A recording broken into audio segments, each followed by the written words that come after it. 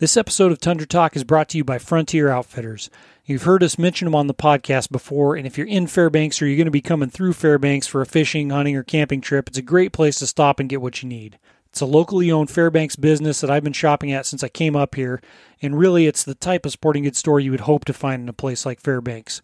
They've got a ton of hunting, fishing, trapping, and camping supplies, including backpacking meals and stoves, clothing, real rain gear, good footwear, including mountain hunting boots like Loa, rubber boots like Extra Toughs and Lacrosse, and they also have a great selection of guns, ammo, shooting and hand loading supplies, and even muzzle loading stuff. Now, they also carry a wide variety of fishing and dip netting equipment to tackle just about any fish Alaska has to offer. In Century Hardware downstairs, you'll be able to find a big selection of marine, snow machine, and ATV supplies like ramps, hitches, gun boots, good gas jugs, not the junk you find everywhere else, and all sorts of odds and ends for your boat or anything else you could need, and of course, whatever hardware you might find yourself in need of. In fact, it's one of those stores that you'll usually end up leaving with more than you planned on buying because they're really good at finding and stocking things that you just didn't realize you needed until you saw them. Frontier Outfitters is located in the Gavora Mall on 3rd and Old Steese in Fairbanks, as well as Century Hardware out in North Pole. It's a great store, so next time you're gearing up, get on down there and tell them you heard about it on Tundra Talk. This episode of Tundra Talk is also brought to you by Hedgecock Group Real Estate, a local brokerage that can cover your real estate needs in the Fairbanks area, whether it's residential, commercial, or just undeveloped property. The Hedgecocks have been active in the Fairbanks and North Pole real estate market since the early 80s and have put together a team that really reflects the diverse needs of homebuyers in interior Alaska. With a brokerage team made up of multi-generation Fairbanks locals, transplants, and military veterans, they really understand the unique aspects of living in the interior and what that means when it comes to shopping for a home in general, buying land to build a home, and they also understand the situations that many military members are in when needing to buy or sell a home in Fairbanks. This is really a unique place to live, and whether it's learning why some houses have water holding tanks instead of wells, how much it'll cost to heat a given house, or just what recreational opportunities are close by, they're here to help you. More than simply acquiring or building a piece of property, they can help you find the right property in the right place and help you learn from their experience. The Hedgecock Group offices are on Noble Street in Fairbanks, and if you want to get in touch with them, visit www.fairbanksakhomes.com.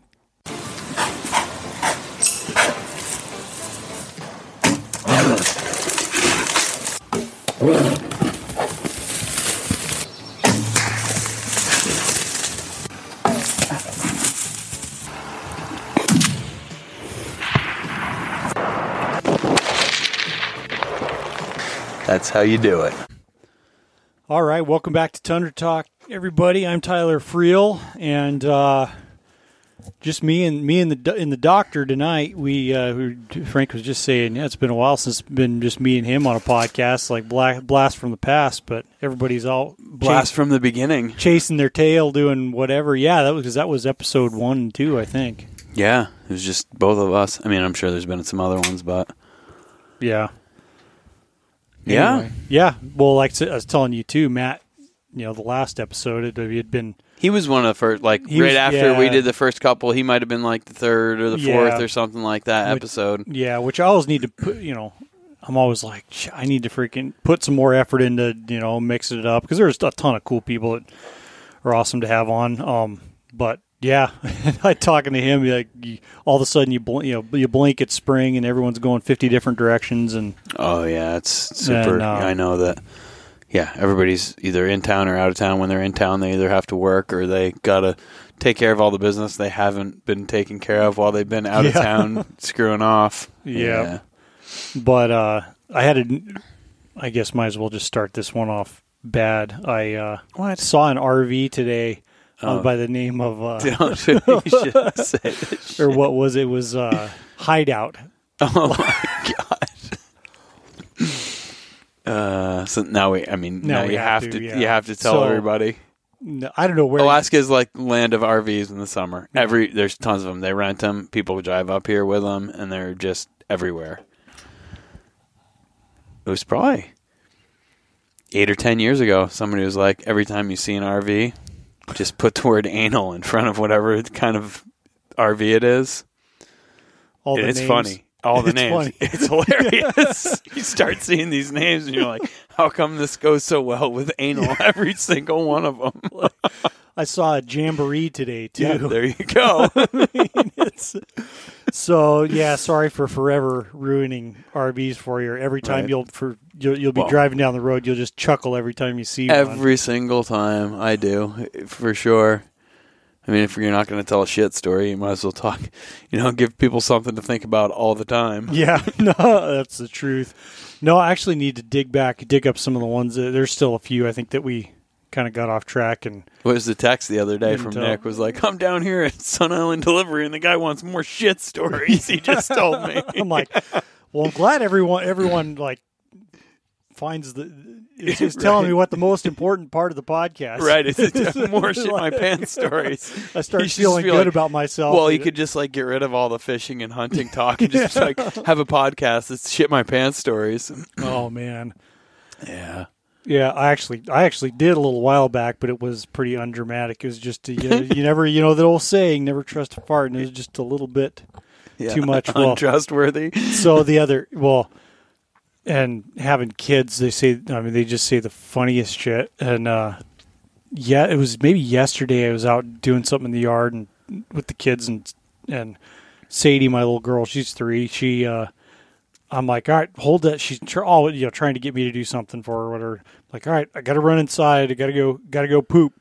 I was like, or if I go inside, if I don't go, like I'm gonna poop my pants or whatever. And she's like, oh, and you like those pants?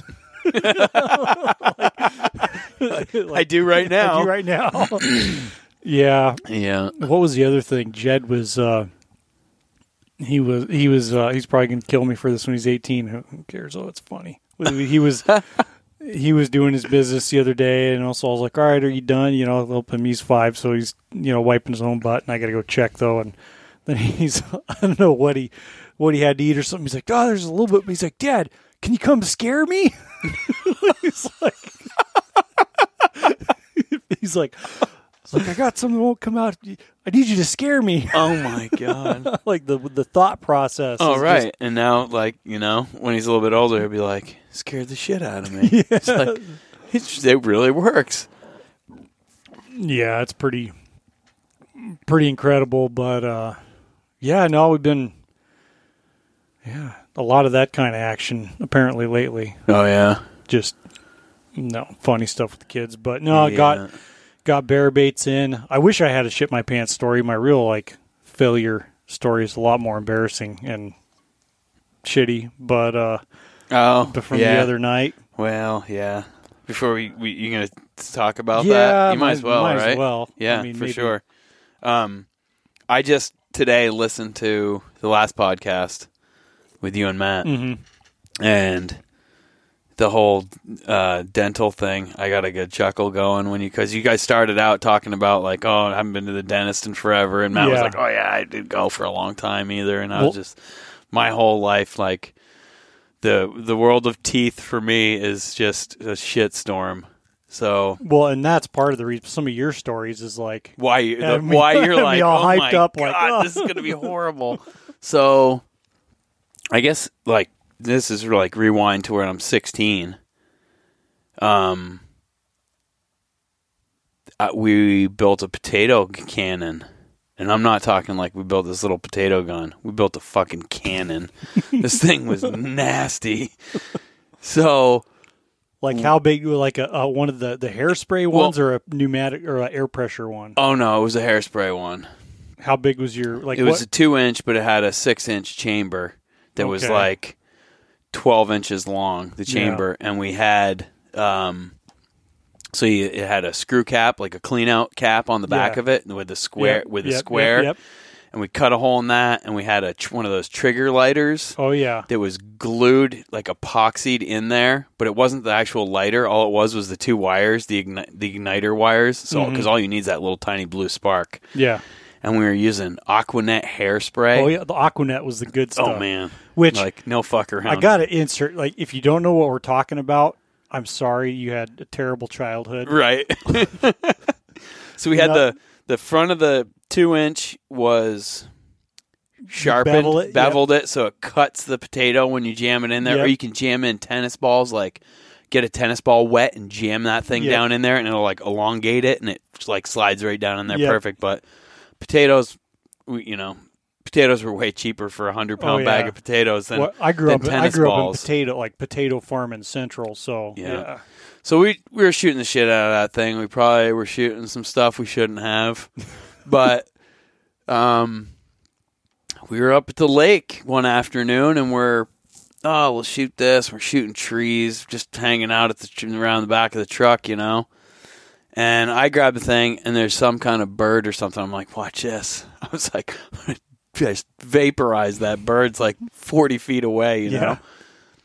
So I load the whole thing up, and I spray it in there. And we had probably shot, at this point, 600-800 pounds of potatoes through this thing. Jeez. A lot. What was your what was your recipe? Like how many seconds of spray did you at this point, I don't even remember. Obviously, too many seconds. So I held the thing up.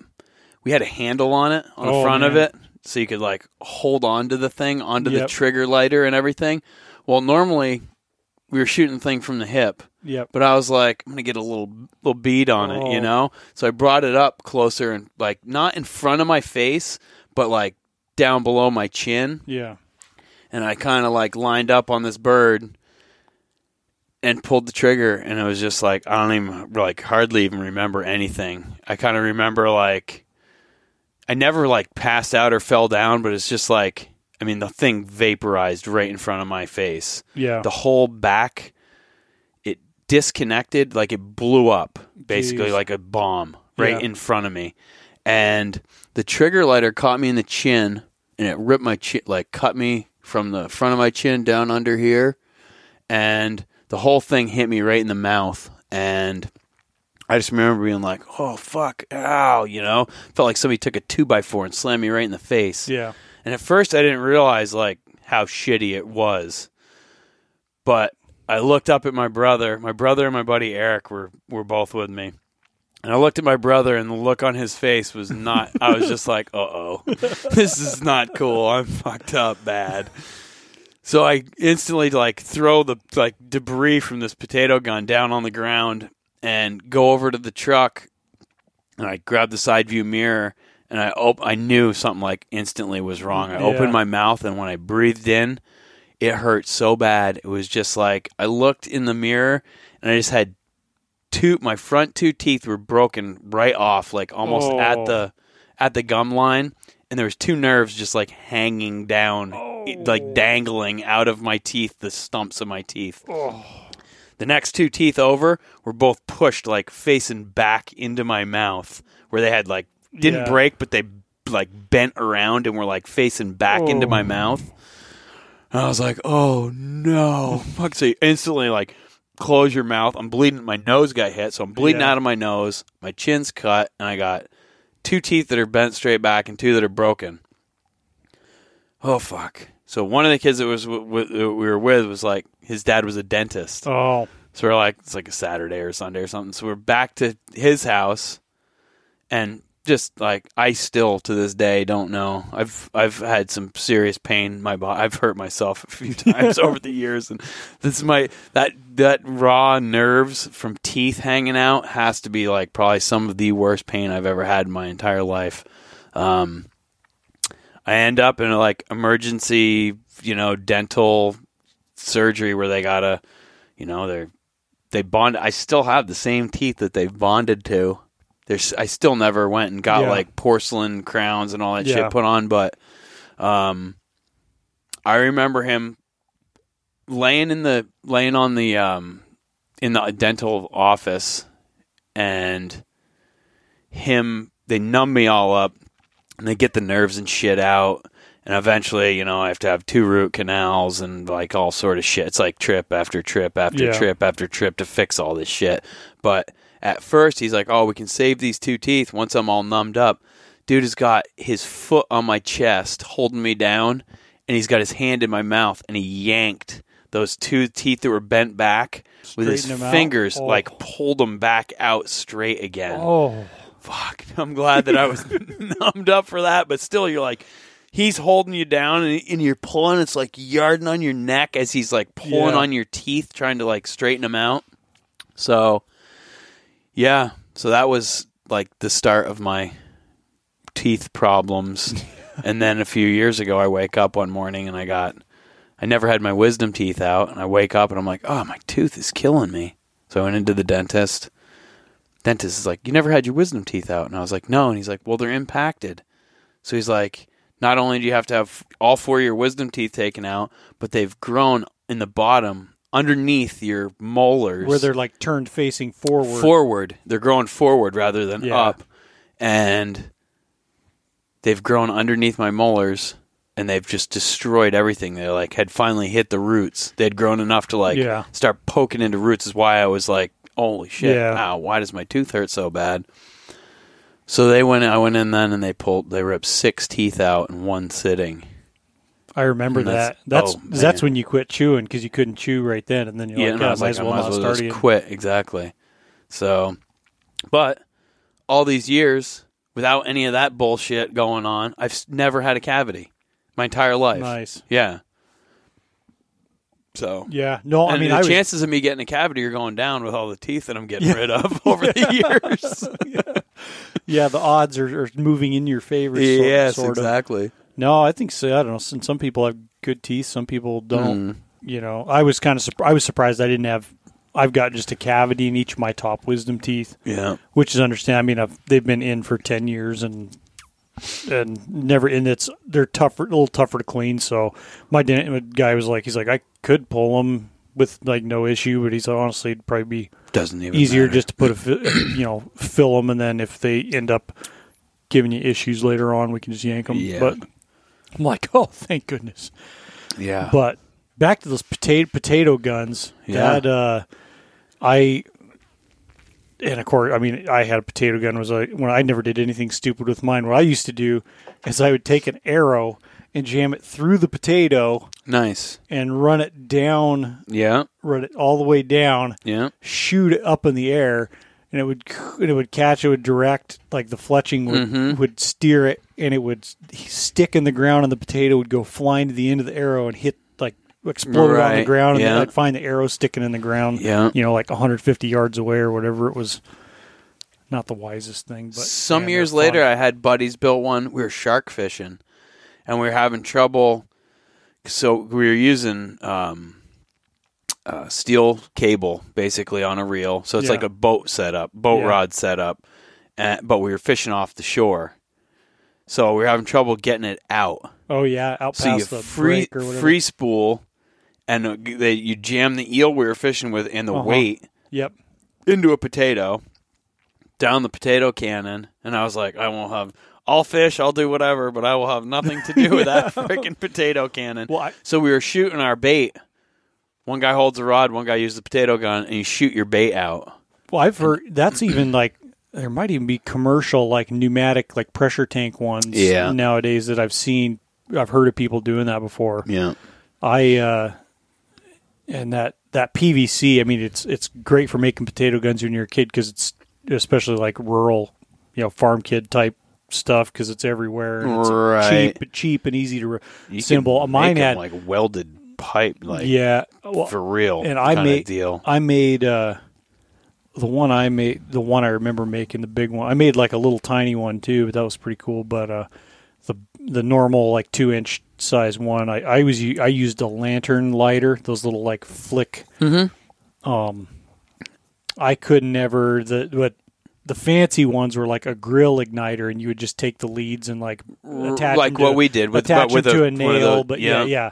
I always used just the old flick lighter. Last time I was down in Colorado, we had dinner with some friends, and one guy's like, I still have that potato gun of yours from years ago. I guess when we were leaving town, I was already up here with my dad, but when the rest of the family was leaving town, they had moving sale, and that disappeared. The neighbor bought it. But I did a few years ago. I made a water balloon mortar. I remember seeing that thing. That thing was freaking cool. Yeah, I found some. That was air compressed air. Yeah, because I found I found plant for some reason. I had this idea. I was like, "There's got to be someone that's done this." A mortar. It was this big, barbecue my uncle would have every year, and all the kids running around in the backyard. And I just like had this vision of shooting water balloons from like the other side of the shop in the woods out there, and the water balloon slingshot wasn't gonna like do it. So I actually found plans, for like a PVC one, and then I think I was working on a water treatment plant out on Fort Wainwright, some job we had with, who was that? I think his name was Bill, the foreman. I just somehow, this stuff comes up in conversation at work. The plumber, I think I was asking him for like if he had any materials, Yeah. and or like a couple extra ball valves, because the switch, basically the other way of making a potato gun is, as opposed to like an exploding like actual cannon, is a air chamber that you charge with an air compressor and then some sort of valve that you throw. And I was just thinking he used a ball valve and that's what I ended up doing, was a ball valve with a pull cord on it. And he was like, he's like, I would not make it with PVC. Like, don't make your pressure tank with PVC or something like that. No. And he's like, there's a reason, he's like, we only air test like copper pipe or iron pipe. He said any PVC or ABS type stuff, we water test. Yeah. He's like, air pressure, he's like, that stuff will explode if it overdoes. If it's water pressure, it'll just kind of whoosh. Yeah. But, so that's what I did. I went down and got like whatever scrap iron pipe, threaded iron pipe I could find in caps, and drilled a hole in the cap and put a ball, like a valve stem in there, and ran it down to a 90, to a ball valve, to another 90, up to like a piece of, I think it was like 3-inch ABS or something like that, and made a base. I made it work, put it together, and kind of attached them together and made tripod, like a bipod legs for the front, so that it sat. It was all like Army Green or camo or something. Camo, I remember seeing that thing. Set it on the ground, and what you would do is you use a wad, like styrofoam. It was like 2 styrofoam cups seated together with the. I had to cut them in the right spot so they would perfectly fit inside the tube. Yeah. And you had. I had like a tote, Rubbermaid like tote with water, dish soapy water that I keep all the balloons in, and then a spray bottle with soapy water to lube the thing up. Yeah. So you'd spray some soapy water in there, and I made a ramrod with like a round, to circumference to fit the inside of that pipe. Stick your wad in there, gently slide your wad. It's like a shotgun wad. Basically, massive shotgun wad. wad. to get so the air doesn't just vaporize your balloons and you get a good seal. And slide that down there, and I'd blow them up to where they're just smaller than diameter. I'd roll 6 of them is what it worked best with. 6 water balloons down there. Nice. Charger up to scattergun. Charger up to 90 psi and throw the lever, and it would shoot them like over 100 yards. Nice. I mean, it would shoot them way up in the air. It was cool. They were it's a little dangerous for shooting at small children. Wow. Yeah, it was cool. Heck yeah. Anyway, yeah, that's about the extent of my experience with potato guns. There's all sort of fun stuff you can do. Yeah, we're probably just touching the tip of the iceberg. I'm sure people have done a lot crazier shit, I'm sure. Some of my buddies used to use like starting fluid. We tried starting fluid, WD-40, all sorts of shit. I think the Aquanet the hairspray was like, good. Holy it was cheap shit.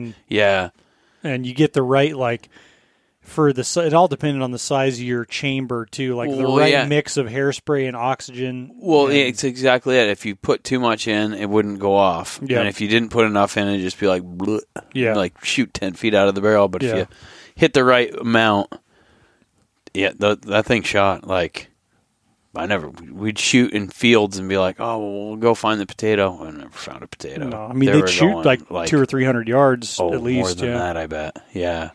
Yeah, and typically we were always shooting them, angled pretty high up in the air. So yeah, nothing like turning a bunch of kids loose. Oh man, fun times though. But it's all fun and games until I'm lucky I got my eyes. Like so easily I could have got myself. It could have been whole different problem. Yeah, well, and it's just so much stuff. There's so many random little things that could just hose you, man. Well, Nick getting that cut across his left eye Oh, And yeah, I guess it's exactly. back. He's back It's in good. been back to normal, Yeah. but you injure your eyes, you don't know what the deal's going to be. Yeah. All it takes is one tiny little stick or a fish hook in the wrong spot, or Oh, yeah. something like that. But For sure. or an exploding Schedule 40 PVC pipe next to your face. Yeah.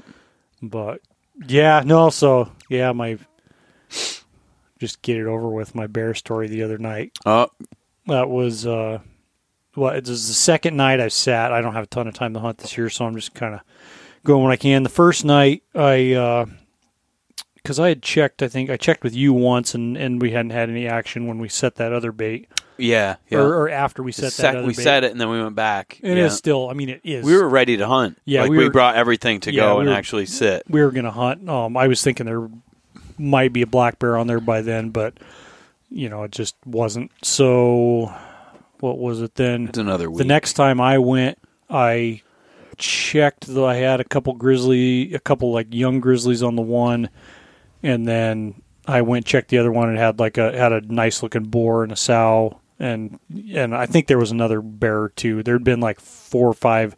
That one I don't know. I had my camera way up on a tree because I've had a couple cameras destroyed on that. Mm-hmm. It's basically just to get a general idea of what's going on. Anyways, I sat, and the grizzly didn't show up. It just one of those things that's typical. But then, so this was then Thursday night. It was the next chance I had to go, and I was like, all right, I'll go check the one, and if there's nothing worth sitting for there, I'll go check the other one. And anyway, I had that big black bear on there. He'd been on there for a few days, and then there had been grizzlies on it for the next couple days, and he hadn't showed up. And so I'm like, all right, well, might as well sit for this because it had one sow grizzly on there that was a decent bear. I probably would have shot her. I kind of would like to get rid of a couple of them sows that keep having like 3 cubs and raising them up and kicking them out. Right, it's like every time you kill one, the sow that you didn't kill has 3 cubs every freaking couple of 3 years. Yeah. Or and it makes sense. You kill some of these big boars, and then more cubs are going to make it because they're the ones killing them. Cubs. But and that, I mean, like sidetrack as far as bear management and hunting. It's like it doesn't hurt the bear population, but it sure helps the moose population. Right. But yeah. Anyway, so I sat, and it was, I mean, it was got balls cold. It was snowing in other parts of the state, but it was supposed to be like 34 degrees that night or something like that, and just windy. Yeah. Which typically, I looked at the forecast, and it said it was going to slow down a certain amount that evening. But he's in the garage. Pause. There goes my DeWalt driver. You'll never see that drill again. But he's like, ooh, this kind of looks like a pistol. Yeah. Anyway, and I don't know how many times I've said it. Just at least where I'm at, man, windy and black bears coming in at night. No dice. It's typically not even worth sitting. Yeah. Grizzlies, I've had grizzlies come in when it's windy. And I mean, people are going to have different experiences other places, but I was really hoping it would calm down, because a lot of times after it's been real nasty, whether stormy or windy or whatever, and it gets dead calm, they're there instantly. Yeah. If they're waiting to come in. But so long story short, I about 12:30, it finally, or about midnight, it finally calmed down, and about 12:30, snap. I was only gonna sit till 1, and then snap. It never seems like they're very far away, but they're just laying down. Yeah, I think because when the wind does calm down and they do come in, it's always quick after the wind calms down. Yep. It's like, well, this thing hasn't been walking for like 3 miles or whatever to get here, and showed up that quickly. The thing was 150 yards away somewhere, laying down behind a stump or whatever in the woods right there, and just got up. Yeah, and you only oh man, what was I going to say? Jeez, I'm struggling. I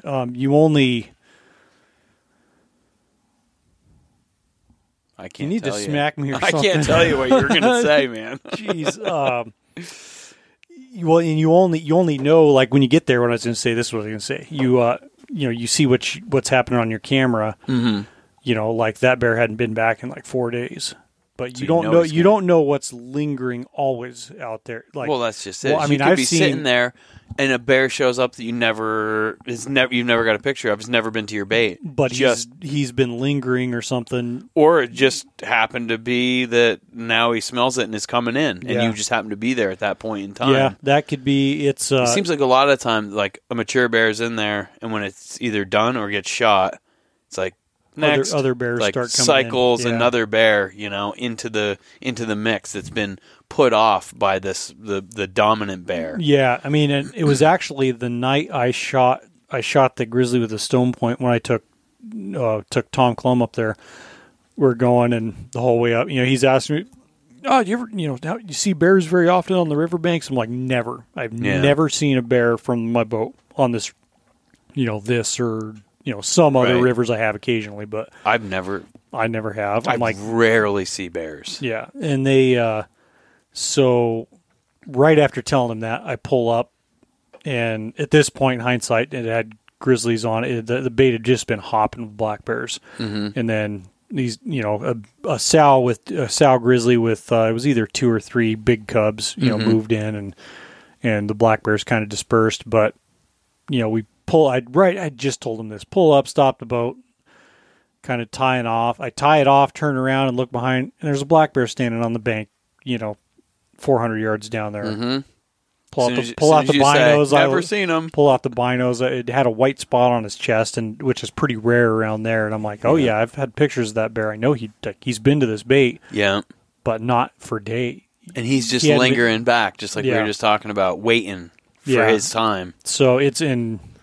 Yeah, it's just you always wonder what's going on out there. Anyway, so what was it? It was about like 1:45 or something like that. I had because we were texting back and forth, before you guys had gone to bed, and I texted like, "It came in, spooked him," or something like that. Is what I got all initially. the text at once in the morning. Like I got the, I hadn't looked at my phone until like 9 o'clock in the morning or something like that, and at that point you had fessed up to what actually happened, it had eaten away. You're like, damn it, I lied to my friends. Yeah, shit.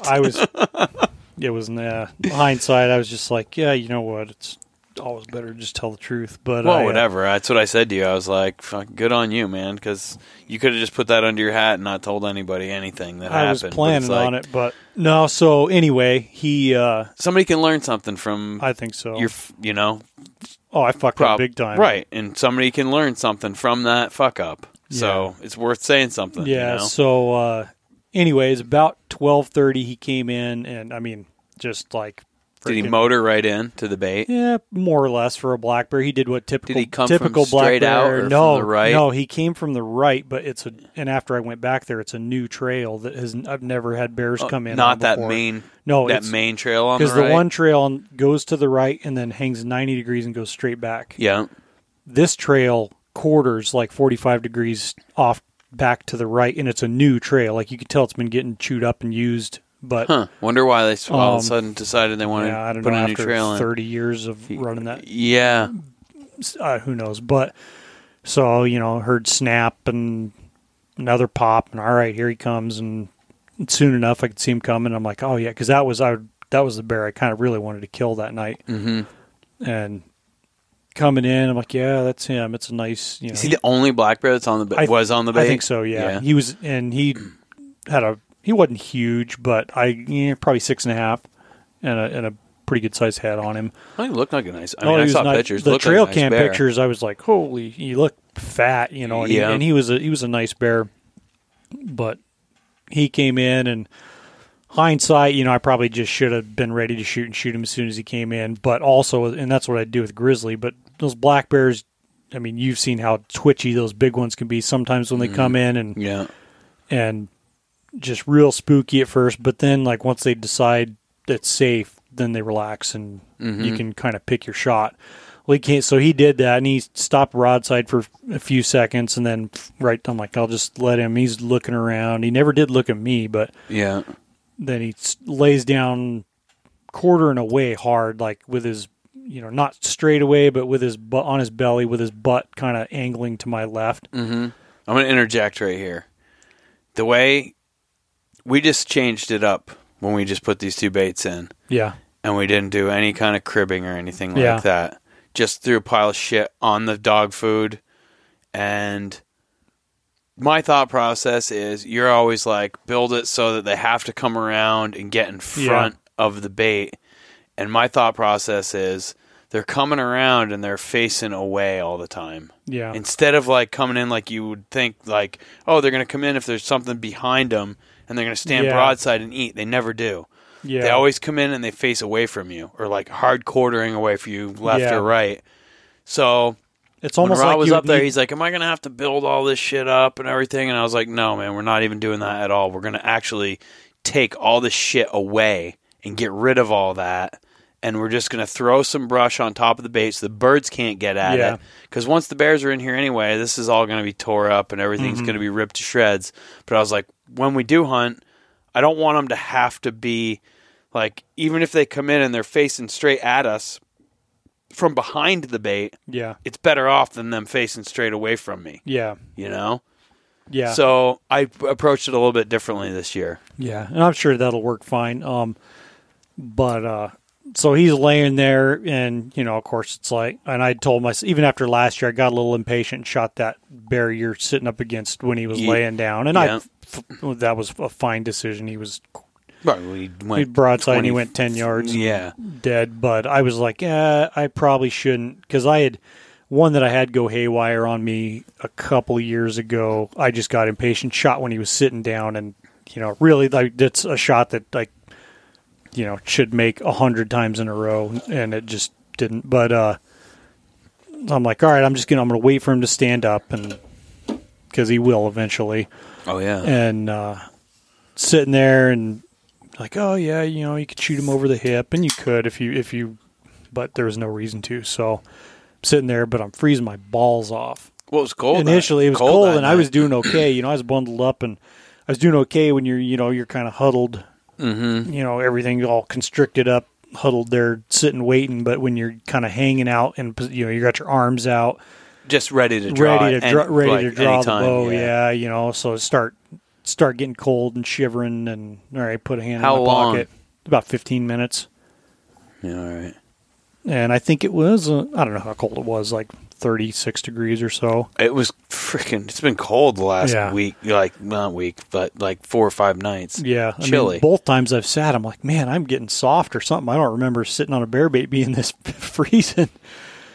But anyway, so shit always anyway. After however long, I'm like, all right, I'll, you know, warm up. He's eventually going to stand up, but I'm going to draw my bow and just draw off him and aim on that stick there just to warm up and get the muscles, make sure everything's quiet and working good. And so I did, you know, got it full draw, aimed at that, and then I'm like, oh yeah, that feels good, that looks good. I'm like, yeah, I'll just shift it over and see what the aim looks like on him, then I'll let it down.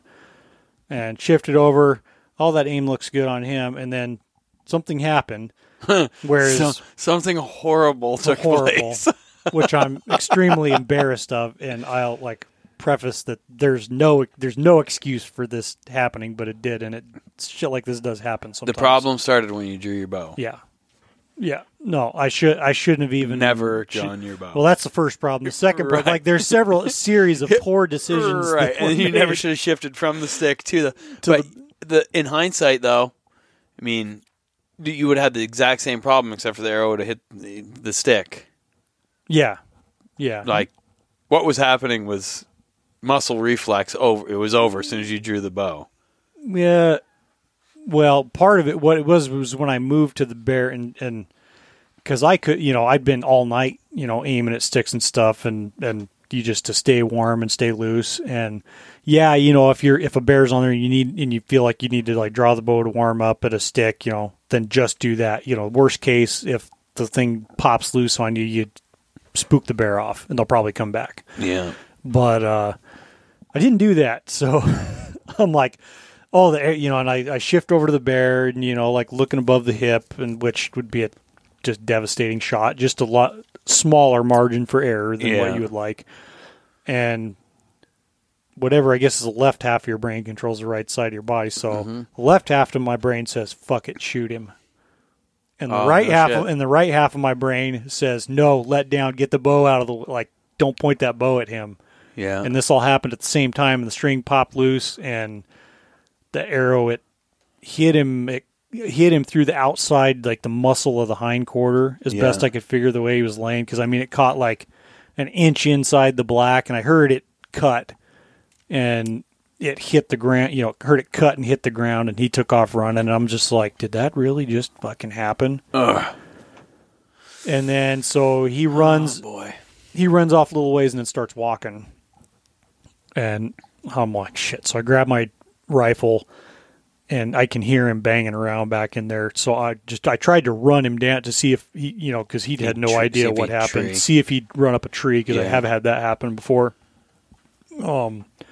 Or just hesitate and, not knowing what's going on, look at me to see what was coming after him and just finish it. But it didn't happen. He just kept a pretty good pace, and I couldn't even find any blood. I'm sure bled a little bit, but there was unfortunately no. We'll see. You never know what happened, but it's a pretty shitty feeling. But for stuff, sometimes you make stupid decisions. Yeah, I'm accepting my self prognosis is like a high functioning, developmentally disabled person.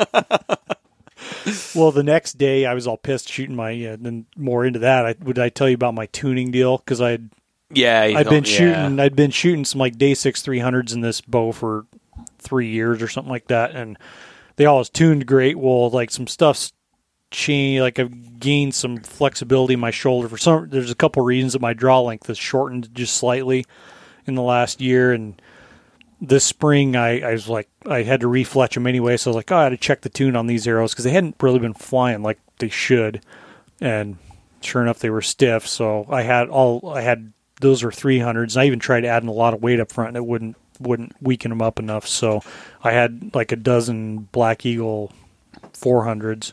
So I tuned up one of those and got that tuned and been shooting those, and they seemed like, even with Fletch shafts, I mean, they'll shoot okay, but they didn't seem like they were flying quite as perfectly as they should. Mm-hmm. And so I'm dinking around with it last night, but I'll check my bear shaft, and it shoots perfectly straight. So I'm like, well, it's got to be something I'm doing, so I'm trying this and that. And so it was the day after this whole incident, or later that same day, it was early in the morning, I decided, all right, or I'll fletch up this last bear shaft, and so I'll have a couple extra practice arrows, because I put up my tree stand. I'm like, I'm not screwing around with this anymore. Like, need to focus. Like, not happening again. And right, because it's a little bit of a confidence blow too. I mean, you got to have kind of a short memory, but you got to like do what you got to do to make sure, stuff like that, the stuff you can control anyway, doesn't happen again.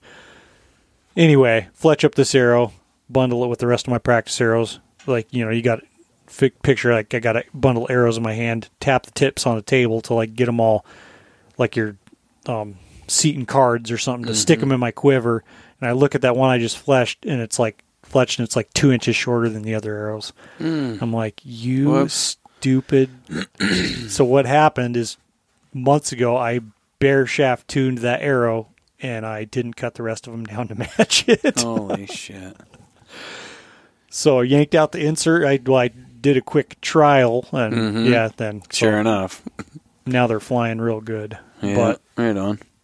Yeah, plenty of foolishness going around for me. So I mean, that bear just is what it is. It's embarrassing and it sucks, but don't feel like. I mean, stuff like that is gonna happen eventually. We're hunting. Oh, shit happens all the time, yeah. You're so.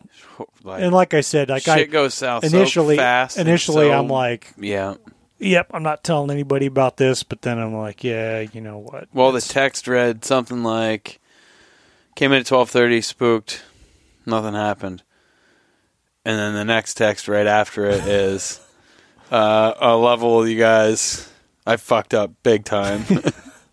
And you told what happened, but Yeah. And my response was, you could have kept that right under your hat and not told anybody. Good on you for saying something, and you learned a lesson or two, Oh, big time. So yeah. It's what it's all about, It's like, and the thing is if you talk about it, you're saving somebody else doing the same fucking thing. Yeah. By saying, by saying something I don't know. about and there's it. no, it's, yeah, it's, I feel plenty bad. Is that kind of stuff, I mean, you know how bad that kind of stuff bothers me. Oh, yeah. Especially when it's needless. Like, there's no reason that should ever happen. Well, that bear should be in the laying on freezer the floor right now, there on salt, and the whole meat should be in the freezer, and Yeah, but, I mean, because just stuff of that nature happens to everybody eventually if you're hunting a lot. Yeah. And I don't know. It could be. I could see it being discouraging if you're someone like you don't ever hear about it though. It's because most people would never. No, and there's never be like, hey, guess what I did? Yeah, I mean, there's a time and a place for it. For it to not necessarily be. It's not like you want to post all over. Oh yeah, this because just people don't understand the. It's not you don't learn. You just see the shitty part of it, and I know it's shitty as more than anybody because I did it. But right. Anyway, so I'd even cut my tag on that one because that was all me. But yeah, well, I mean, you'll see, you'll find out whether he comes back. Yeah, or we'll he's see. Gone it for good, or and that's the thing. We wouldn't be surprised if he came right back. No, I wouldn't be surprised. I'm like 99% sure he's fine. I've seen several bears killed that had been wounded before. I've seen it. Yeah, I mean, I can think of like 4 or 5, including shot in the head. Yeah. So it just is what it is. You got to just take what, Right. You can't take, and I try to tell my, and it's like, try to make lessons for my son, because I told him what happened and this is why, you don't do this, and that you can't take arrows or bullets back once they go. Once it's going, it's out there. Whether you intended to do something or not. Mm-hmm. And that's the thing that bugs me is like I can't even call it a bad shot because I wasn't planning on shooting. If I had been like, all right, I'm going to shoot that bear right there. Well, I would have smoked him. He would have been dead. Yeah. Yeah. But so no, it's if you ever start feeling big-headed about yourself or think that you can't screw the pooch, get ready because something's about to happen. Something's going to happen, right? You're about to screw that pooch. But so hopefully that's the worst of any of our experiences this spring. Yep, exactly. I haven't even hunted at all. I've just been on bait patrol. You're probably I'm about to go on a serious waylay. Yeah, so we got everything's all set. The trip I can't, same trip we did last year, but I had to sit this one out. We went from 5 people to 2 people. Pretty quickly, yeah. And what a horrible I say horrible, but what a rough go at it. I've never seen it like what Rob and I just dealt with was a shitstorm. Yeah. I don't know that the river was really dirty. Yeah. Like worse than I've ever seen it. And we're both kind of I have a bunch of jobs scheduled that I have to be back for at a certain point in time. So I either don't do it or I just push through. And he's kind of in the same boat. He's taking this time, and so we got up there and we were like, well, it's dirty. Let's, we'll load everything up. And you run into it. We ran, a couple years ago, we decided to pull the plug because it was way shitty. You get the right water level. Ice. It's ice. Trees and stuff. You get trees coming down, and sometimes a ton of trees, but not only that, but every little stick and stuff that's, been falling down over the winter, or if it's real high water, it picks up shit that's accumulated for years. Right. And trying to drive a jet, you're for a jet motor to work properly, it's got to have a smooth flow of water getting sucked up one through leaf, the impeller. one tiny little twig, and you're like you're off great, step, yeah. especially when you're loaded. Yeah, because you can be off step and like just plowing. Yeah, it disrupts any like disruption or turbulence in the way the water's flowing through that jet and spitting out the back. Yeah. You just sucks the power. So yeah. So yeah, we loaded up. We had two. So we had a 12-gallon tank, 2 30s, and then 3. They're supposed to be 15s, but I got 17 and a half in each one. Yeah. So we had a lot of fuel. That's a lot of weight. And then we got 4 bags of 40-pound bags of dog food, 2 stink baits, 2 5-gallons of grease, our food, camping gear, fishing gear, like all the stuff. And we started out, we're like, well, we're having trouble getting on step, even without like sticks and twigs and trees and bullshit and the river issues. But we're like, we'll kind of just like shuffle the load around and sometimes, get like, on step. Like last year, you guys figured out how that boat liked to be balanced. Really like to be balanced, exactly. So we started moving shit around, and it was just like we couldn't even go far enough without getting plugged up to like try and shuffle shit around to like see if it would get on step. So we were like, well, we're gonna have to be on step further. But so we had like plugged along for a while. We made it like a few miles downstream, and we're going downstream. We're not getting on step, you know. So we kept moving stuff around and kept dealing with bullshit in the jet. And finally, I was just like, all right, we're fucked. We need to get rid of something. So we're like, okay, well, if we only can put one bait in, we're going to still go. We can get rid of 15 gallons of fuel. Yeah. So we ditch a 15, which is a 17 and a half or whatever, like I just said. So we ditched one of the metal drums because I was like, this is going to be the heavier than the plastic ones. And like, it's all of a sudden, it's like sheep hunting. You're like, every single ounce counts as something, you know? So we ditched that and still nothing. So then we ditched. So I'm like, on my inReach, I'm like, marking. I'm like, okay, here, mark this fuel drum. And I got like the skull and crossbones. It's like where I'm marking like every single thing that we're about to be ditching, like near everything. So we ditched first the fuel, and then we ditched a bag of dog food. I was like, we can be fine with 3 bags of dog food. Yeah. So we go a little further, and I'm like, this still isn't working. We're like doing better, but we're not getting like on step. We're not getting that like 18, 17, 8.5, 18. So next we ditch another bag of dog food. So we're down to 2 bags of dog food. I'm like, we can still make this work as long as we have the grease. I was like, I think that just by dumping that fry grease, we could probably hold bears for a week. You know, because they'll eat the dirt. Oh, yeah. Like literally, we'll dig down, eat roots and dirt and everything. Yeah. So we ditched that. Still, like, and at that point in time, we're down 1 gas, 2 dog foods, I said, yeah? I think so. And I stayed out of the boat. I was like, take it, rip it, see if you can get it on step.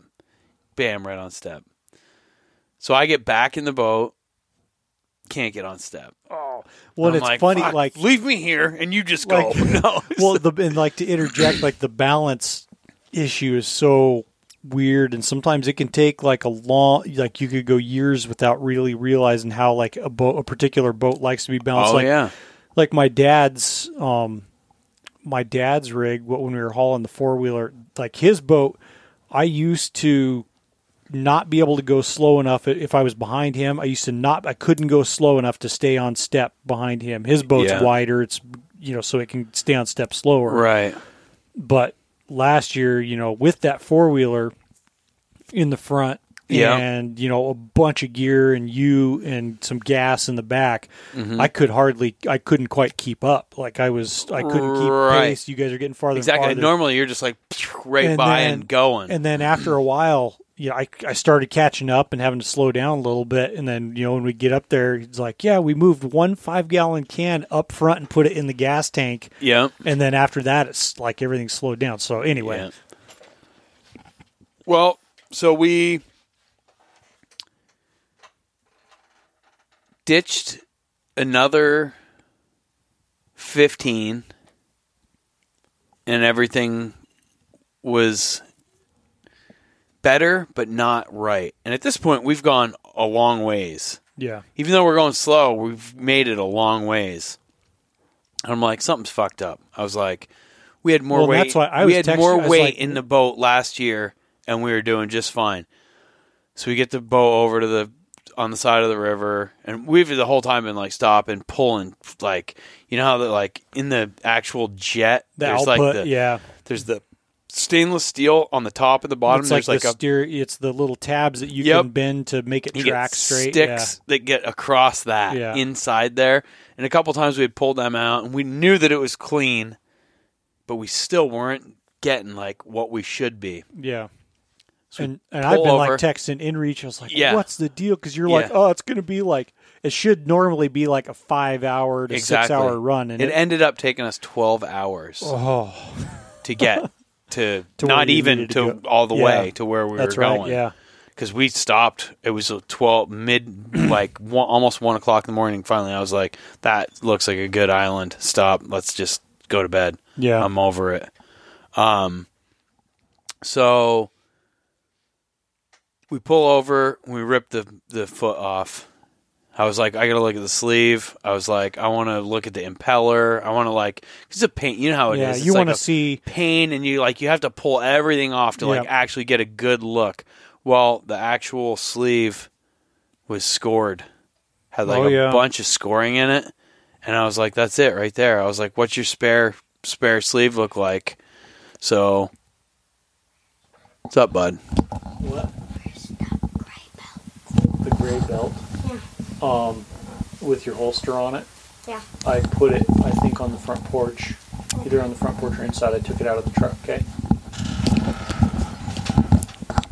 So we ripped it apart and looked at it, and it had a bunch of scores in it and I don't know if it was shit that we're sucking up or it had already been in there.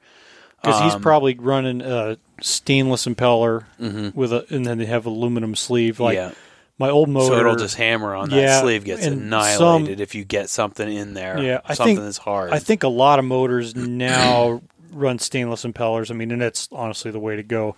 My old setup had an aluminum impeller because they were cheaper, and I just would sharpen them up every time you hit gravel. You got to yank that thing apart and sharpen it up. And when you sharpen it up, and for those people who aren't familiar with these outboard jets, and it's outboard jets that you're dealing specifically with this. Yeah. You have a foot which sucks water up, and the impeller through a grate. Yeah, the impeller is, it's not a propeller, it's an impeller. It's inside a sleeve, and the drive shaft spins that impeller to suck the water up. Well, the fit to have it work properly and get your maximum power, the tolerance is tiny. A single card. A playing card. A playing card. Basically, but you want between, because you want essentially as tight a fit as you can without the impeller making contact with the sleeve. So, if you hit gravel, especially if you have an aluminum impeller, you'd get your impeller blades dull up, and there's ways, certainly to sharpen those with a file. Mm-hmm. But, and even a stainless one eventually, so you can get it banged up a little bit, and you just do a little bit of file work on it. But the sleeves are what they also get scored and gouged from gravel and stuff like that, like Frank was saying, and that just that little bit, and sometimes even if it's scored a little bit, you can, these impellers also have a series of shims. It's depends on the motor. Well, that's what we ended up having to do is once we pulled it apart, I slid it back together and looked at it, and I was like, well, this is fucked. The tolerance is not good. On top of it being scored, I was like, so we ended up flopping 3 shims from the that's significant outside to the inside. Yeah, so we did 2 and then put it back together, because you have to put it all back together and bolt it together and then spin it. Yep. Is get the sleeve in there and spin it, and you're like, okay, well, it still doesn't contact anywhere. So yep. Pull it back apart and then spin another shim from the one side to the other side, put it back together, and then so we did 2 and it hit. So we pulled 1 and then put it back together. So we increased our, lessened our tolerance between the Yeah. sleeve and the impeller, and put it all back together, hopped in the boat, Because it's like bam, instantly on step, pow. Because it's like a section of a cone. The impeller fits perfectly. It's perfectly like Perfectly. profiled Yeah. inside the sleeve. And these shims, like when you start out and your impeller and sleeve are new, all the shims are on the bottom of the impeller, holding it Right. higher on the drive shaft. Yeah. And it's made so that as it wears, as you get wear in your impeller or your sleeve, you move shims from the bottom to the top, and it drops that impeller, so you maintain that tolerance. Is what he's talking about. When you get a big gap, like it can make a huge the you difference won't go in the fucking world. anywhere. Yeah. So So it worked. we get right on step, and we're like, okay, now like this thing's going good. We figured out what the problem is. So now we've got fuel scattered down the river and dog food. So we're like, okay, well, we're fucked. This is like too long already. We were hours and hours into this, screwing around the entire time. It's like, let's turn around. Burning fuel. Well, that's what. Yeah. So we check our fuel, the first 30 that we're burning off of, and we're like, we've burned like 20 gallons of fuel. So I was like, that's lightening us up anyway. I was Yeah. like, let's go back. So we go back. We get 2 bags of dog food and 2 of the 15s. Yeah. And then turn around and go back down. the other direction down to where we're going. So the whole thing turned into a shitstorm. We didn't get to where we wanted to. We got to a good fishing spot, which I was like, Rob's like, do we need to go over there and fish tonight? I was like, dude, it's 1 o'clock in the morning. I was like, I'm hungry, I'm pissed off, I want to go to bed. Yeah. So we set up, passed out. We're like, we'll fish in the morning, and then we'll go and we'll get some bear baits in. And at that point in time, we were like, we're only going to be able to put 1 bear bait in because the other one's quite a bit further, away. It's another hour beyond that one. Exactly. Yeah. So we go in the morning, we fish, and I caught 2 pike. It was kind of shitty. Yeah. I was like, fuck. I was thinking like, yeah, it's going to be awesome. The river's plugged with shit. It would be like real close to like what the first trip that we had was like, but it wasn't. So I was like, well, fuck this. Let's not stay here and piddle around like trying to catch fish. Let's rip up. We'll rip down and we'll get 1 bait put in. We got up there. We put the first bait in and decided that screw it. Just go gangbusters for it. Like, what's the worst could happen? We run out of fuel. We do have a stashed 15. You should be able to make it too. We should, but we don't know if we maybe not. It's going to be lighter on the way back. You're calculating how much slower you're going to be going upstream. Exactly. So, we just went for it. We put the 1 bait in. Everything looked good. What I did do is I already talked about how we changed up how we put the didn't put cribbing in and shit. Yeah. We just like threw a bunch of shit on top of the bait. Yeah. I put the cameras up and set them. Okay, yeah, that looks good. Turned them on, and while we put the bait in, just let it take pictures. And then checked them. And then because for some reason I'm always like, God, it seems like we get in here to put baits in and we rush.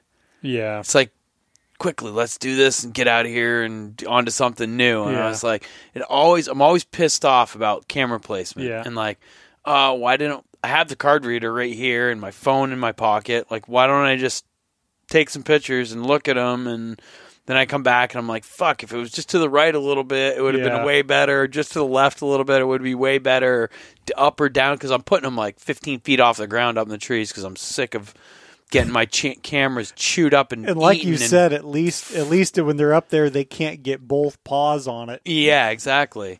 So I actually put the cameras up on both baits this year and like got a bunch of pictures, looked at them, and repositioned the cameras and made them so they're like really nice.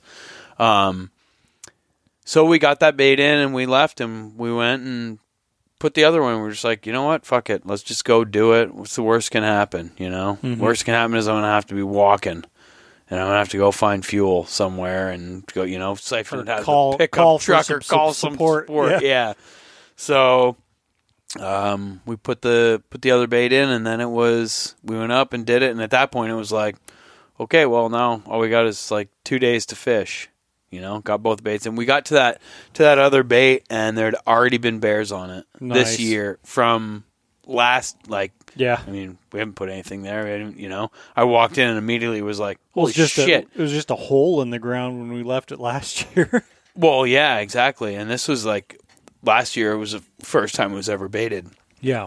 By us, anyway, or whatever. I don't know if anybody else has ever bear baited there. It's funny. It's one of them spots where you're like, surely someone has at some point, but you never know. No, never know. I mean, it takes a lot of doing to get there. A lot of doing to get exactly. there and do it. So, so we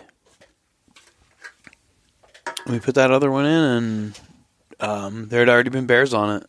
They'd already been there. It was like obvious that they had been there. I was like, well, look at that. It's fresh bear tracks. Yeah. There's no way that's been preserved like that for the entire winter. Well, so and last that was year, awesome. And last year when we put it in, there was a bear on it 2 hours after we put it in. Yeah. Or something like that. Yep. For a brand new bait. It was just bonkers. So, put it in, and then we proceeded to fish, and the fishing turned out to be out of this world. Like, super shit hot she fishing. Man. Yep. Sink for 5 seconds, wind. The old red Low and white, slow, old red and white daredevil, man. Proved to be like the crusher. And what I found out more this time than the last time we got a bunch of sheefish was, man, their mouth is fucking hard, and they hit it a lot, and you don't catch them. You get tons of hits. Yeah. Like pike, throw it out and bring it across the surface, they'll chase it and they'll hit it. If they miss it, they're right back on it again. Yeah. Sheefish will hit it one time, and then they're done. They're like back to whatever the fuck they were doing, and they're not like chasing after it, like hit it until they're hooked. I ended up finally the day before we left, because I was like, fuck, I want to bring one back and smoke it. And I was just like, bump, get a hit, maybe get another hit, or like each cast get one hit. Yeah. And I just couldn't hook them. So I was like, you know what? Switched up treble hook. I was like, I need to catch a fish to bring back with me, like a nice big one. Second cast, I think, with a treble hook, bam, fish on. Nice. I think just because we're catching and releasing everything, I have all my lures are all easier, single hook. It's way easier. It's like less damaging to the fish, easier to unhook, faster.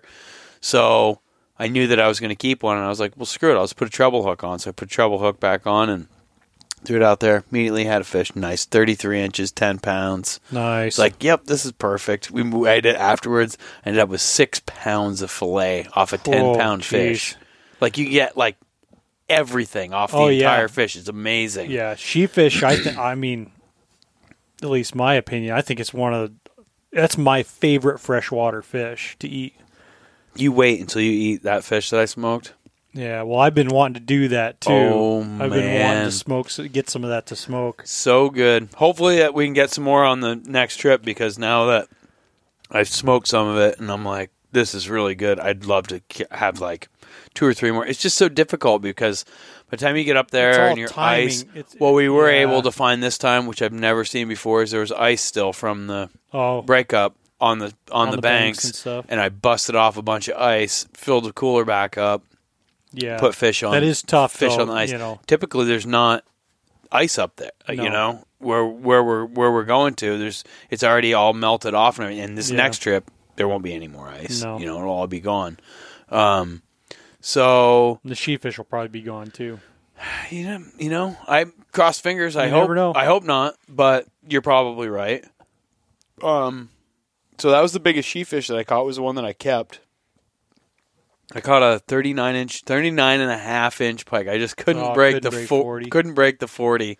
But we caught a bunch of like 37, 38 inch pike. That's a good pike, yeah. Yeah, like awesome. They're all like between 12 and 14 pounds, majority of them. Yeah. Their color is just so cool in that area. Like they get this, like it's a real totally dark different color pike than I'm used to. I'm used to seeing, you know. So, yeah, we caught some. We didn't try for burbot at all. Which, I was like, you guys ran into the same thing as we did the first trip up. And I still to this day have like talked about like, oh, I wish I would have been burbot fishing too when we were hammering all the pike and sheepfish. Yeah. You know, thinking that, you know, there's a lot of times these different species of fish when they're all like kind of at the same time balled there. up together at the same time, and you wonder, you know, how big a burbot are floating around. That sheepfish was full of other whitefish, like 6 inches long. Oh, wow. And those lampreys. That's cool. Or what was it you sent me a picture? It was maybe a burbot Rob caught. It wasn't even like it was a huge burbot. And we're like fishing for burbot, little chunks of herring. Tiny pieces of herring. Thing had like 5-6 inch whitefish, like whole whitefish. And I was thinking burbot were all just like bottom feeder, like the dregs. Scavengers. Yeah, exactly. That burbot was like sucking in whitefish whole. Yeah, man. So we're set. We should today's I don't know what today's the 30th. On the 2nd we go back. So that's Wednesday.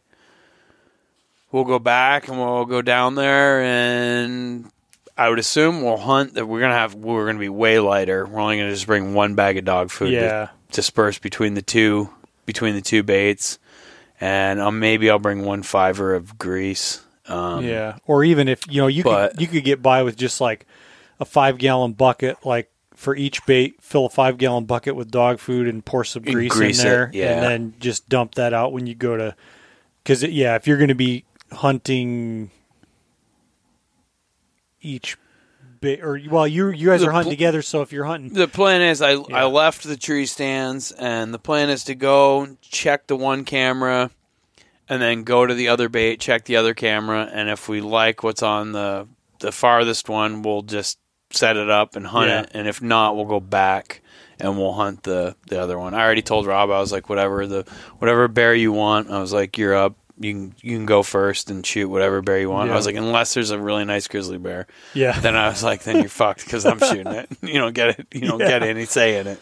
Yeah. But I doubt it. I'm sure it'll just be black bears. But I'd like to see him shoot a color phase bear. You know? That'd be super cool. Cool. Yeah. I just told him like, do it up. You're first. You shoot whatever the hell you want to.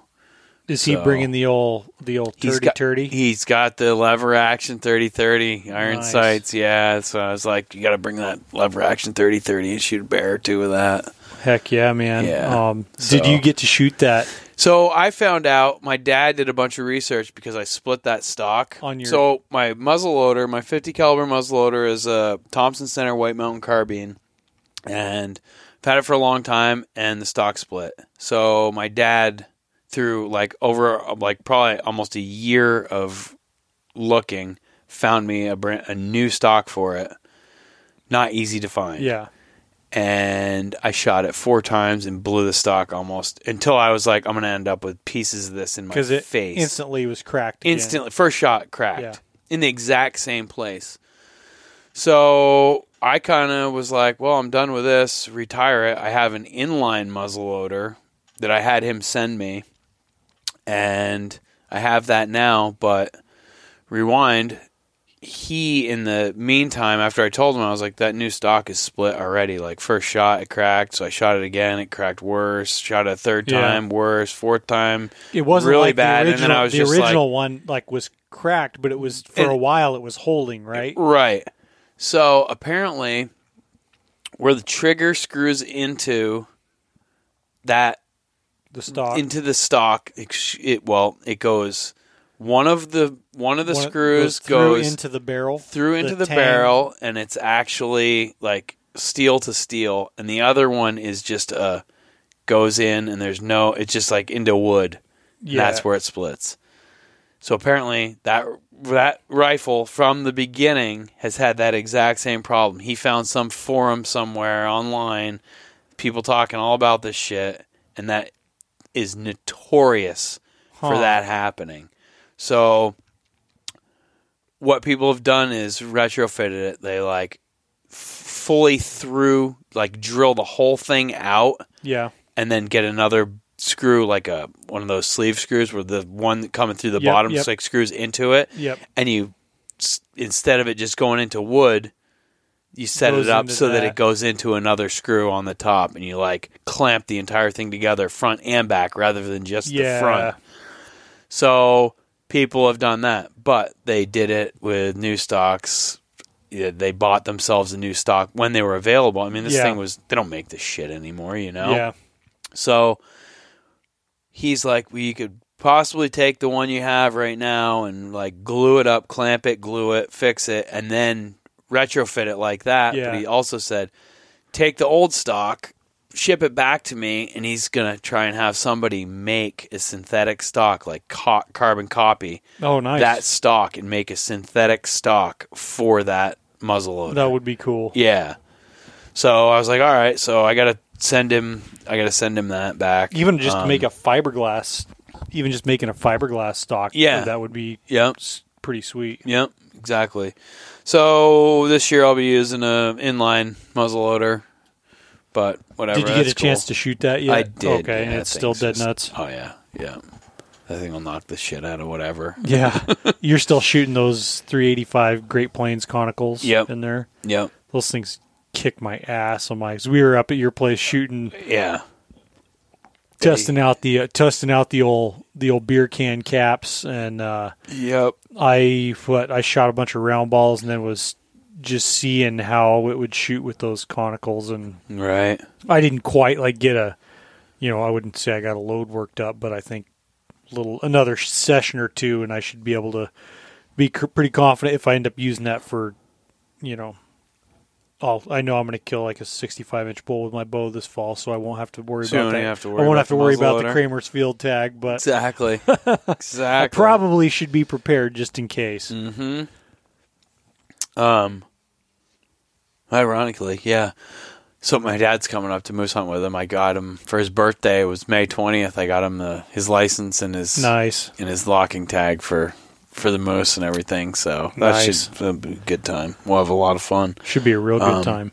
They have, we got their bird feeders ripped down in their yard at night, but from a bear. Is that picture you sent? Yeah.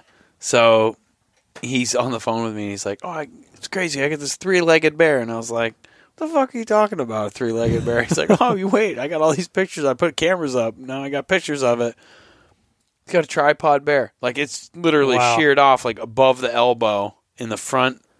It's its front left leg gone. Wow. It looks like a big old boar. I mean, back there, the bears are, like, the black bears back there are massive compared to what we have here, we have here, it looks like probably a 300-pound bear. Man. It's got 3 legs. And it's got not even like a stump that it can like hobble on. The thing, like, he's like, all the pictures, there's only a couple of them that's standing up. The thing just likes to lay down. Yeah. Jeez. It's incredible how tough bears are, man. It's like, and people sometimes don't give them credit. I think like they're just tough. Like, I don't know. How does a bear like that lose its leg? That bear had to have been its entire life minus that leg. I'm assuming that bear got attacked by a boar in the spring. Something, yeah. When it was a cub and probably got fucked up, got its leg broken or ripped off or like kind of mangled or whatever. What else is going to do that to a bear? How else can a bear? Maybe he got hit by a car or something, but critters are tough, and which why like it goes without saying, like you feel terrible. Like I feel terrible anytime I wound something and can't recover it, and even if I know like it's a non-lethal, you barely superficially nicked the side of a bear's hind quarter. Yeah, and I'm looking at pictures of a bear that's missing an entire leg, and it's totally fine. One time, there's been 2 coyotes in my life that I've shot twice on separate occasions. Oh, really? The first one I was, going backwards. So there was when we lived.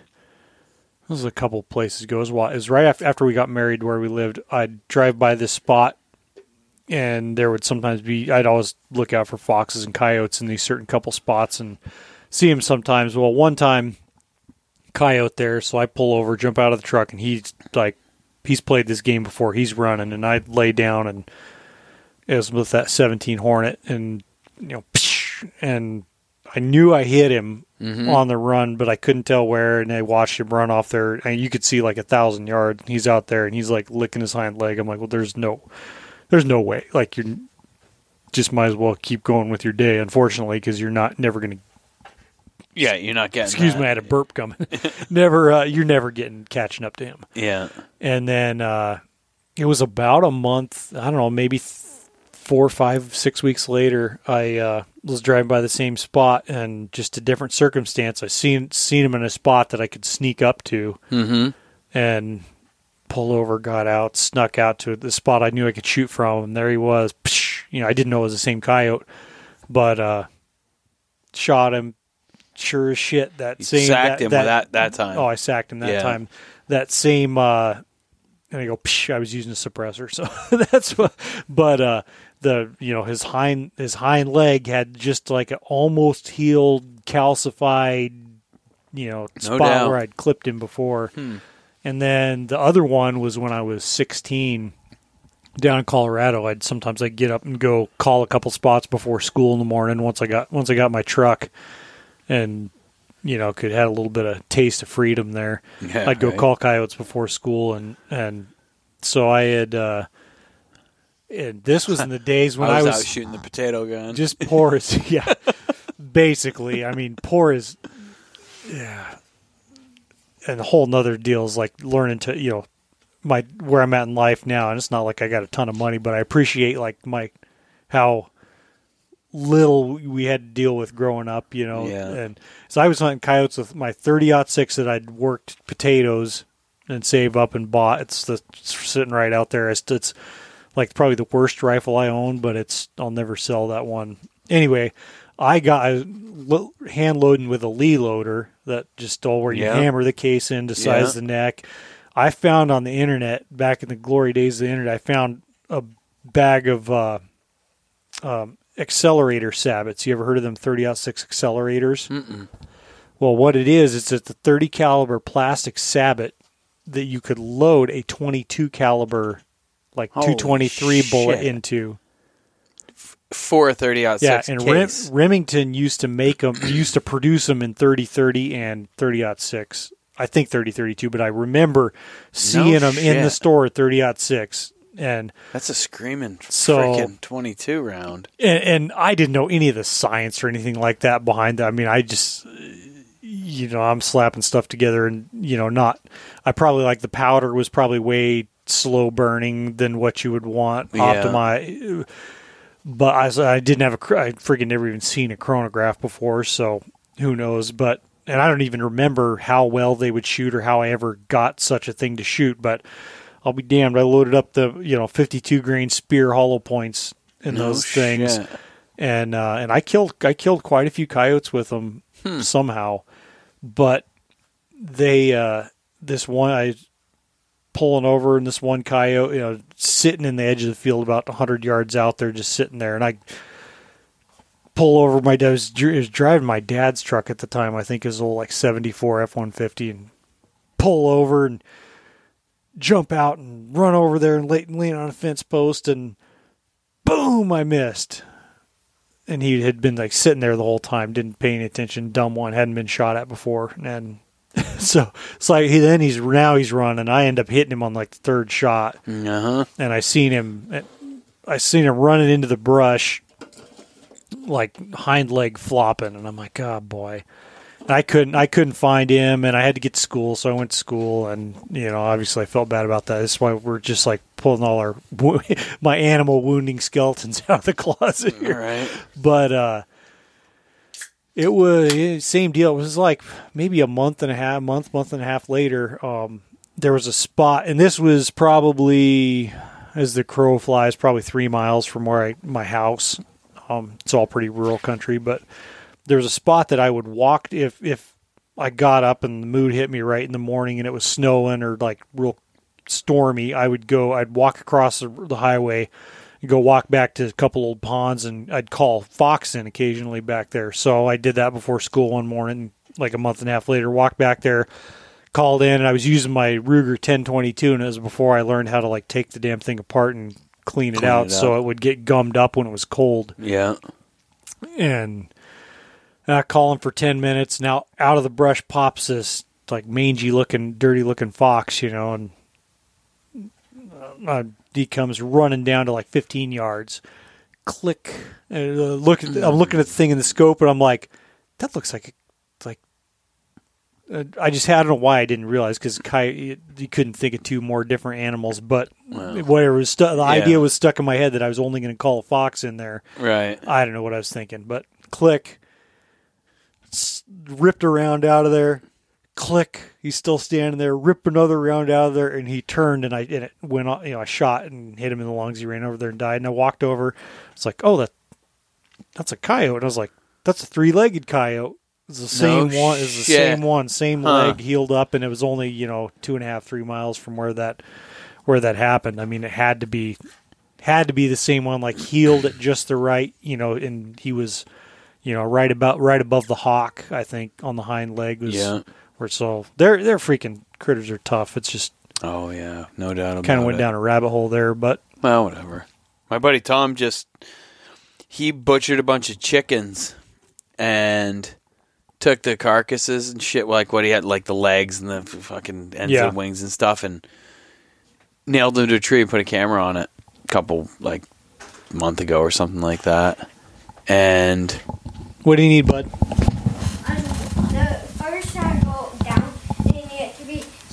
Because I'm in my tree fort, I need something to keep me warm. Well, you got a sleeping bag in your tree fort, don't you? No. But I mean, like, hot. Hot? Well, you're not going to start a fire in your tree fort, dude. I meant, like, on the ground. On the ground? It's starting to go out. Well, I can't help you right now on that, okay? We'll see if we can come up with a solution. Can you put that back, please? Put that back, please. Yeah. All right, thanks. Bye. Bye. See you later, dude. I get some odd requests. Well, I'm sure they'll get odder. Yeah. Doors wide open. He loves that.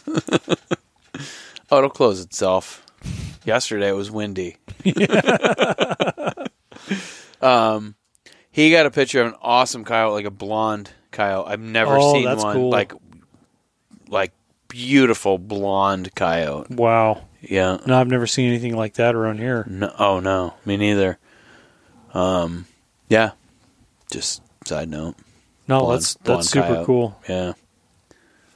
Keep your eye out come trapping season. I try to keep I that don't even sucker know well if you fed. can. Yeah, I guess you can trap back there. It's super limited, short seasons, and oh, it's not in Alaska. No, okay. no. Well, they get some down in some parts of the states, especially back east. It seems like they get some cool color phase coyotes, like black coyotes. I've seen that, but I've never seen the blonde like that though. I've never heard of one like that either. I'm going to shut that door real quick. I don't know how. Yeah, do it up. I'll try and find this picture here. Oh, yeah, right there. Yeah, they seem to like chickens. Nailed to trees. So do fisher cats like them, too. Oh, wow. So there's the one right there. Like, you can see that's normal coyote look. And then that's cool. Really cool looking dog, yeah. That'd be a good one. That'd be like full body mounter. Yeah. I've had them up at my house a few times at night, wake me up in the summer, like yipping, full blown pack of them come right up into the yard. Jesus, I was out there shooting that rifle that Hollenbeck built, man. This was like right before we still had snow, but majority of it up where my house was gone because it's south facing. There's like spots of snow in the woods. And I'd been shooting my rifle, and I went down to I'm using a spotting scope so I can like look at the target, but I'd shot a lot. Yeah. And I wanted to go down and put, like, I take a Sharpie and just like put crosses across each of the holes. And then I just keep shooting right at the same target. And I was walking by my drain for my washing machine, and the snow must have fallen off because I don't really live up there anymore. And the snow fell off the roof in the spring and ripped part of the pipe, the drain pipe from the washing machine, because I just have gray water for the wash. Just like runs right down on the ground. Ripped part of it off, so I was like, well, shit, I'll fix this. So I'm standing there, like, taking some screws out of the wall and, like, fixing a piece of strapping that I got the pipe hung on the side of the house with. And I hear something like, or like running through the leaves in the woods, and then I don't hear it, and then I hear it again, and I was like, what the fuck is that? And we had been seeing, there's like a whole bunch of birds and shit around, so I was like, I just kind of like passed it off. I was like, it's just fucking these birds are like getting bugs and stuff. So I finished putting the thing together and start walking down to the target. I mean, it's a 100-yard target from my back deck. You know what I'm talking about. Oh, yeah. And I walk down there, and I get to the target, and I'm like, what the fuck are all these tracks? In the snow, where there is snow. And I look, and I'm like, holy shit, that's wolf tracks. And I was like, I was down here this morning, and I was down here yesterday. None of these tracks were here. And then I start, like, rewinding my head, and I'm like, holy shit, that wasn't fucking birds that I was hearing. That fucking wolf came up from below my house, stood. Literally, if I was on my deck with a rifle in my hand, I could have greased that thing. It was still in April, too. Yeah. I could have shot it standing 3 feet away from my 100-yard target. Literally, the tracks were like right next to the target, 3 feet away. Oh, man. Came right up, saw me standing there trying to fix the pipe, and then it ran off. That's what I had. Yeah. And that's what I had heard was the thing running off. Brazen. They could, like, don't even care. Middle of the day, 11 o'clock in the morning. Jeez, how would you... There would have been something else to be sitting there getting ready to shoot, and then, I just got done. I'd, like, shot 10 times. Oh, man. Didn't even care at all. Just came right up, I call that right to the house. Oh, yeah. 100 yards away. Yeah. That's to the house. I think he was standing there watching me putting that pipe back together. That's crazy, man. Yeah. Yep. Sometimes the things you see. I have pictures of them. I have like a little surveillance, like the trail cam surveillance. Yeah. I've seen them right in my driveway. Wolves. Just one, but yeah. I mean, they're there. They come around. It's like 3 o'clock in the morning or whatever, but they're around for sure.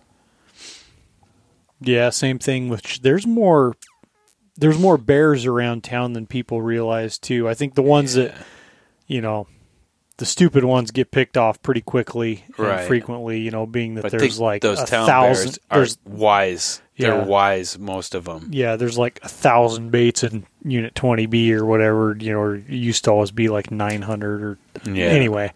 It's more now. Probably, yeah. But with some of the biggest, for a while they were the biggest black bear tracks I'd ever seen, aside from that big one that I killed when I was 18. Mm-hmm. This was 2 or 3 years later.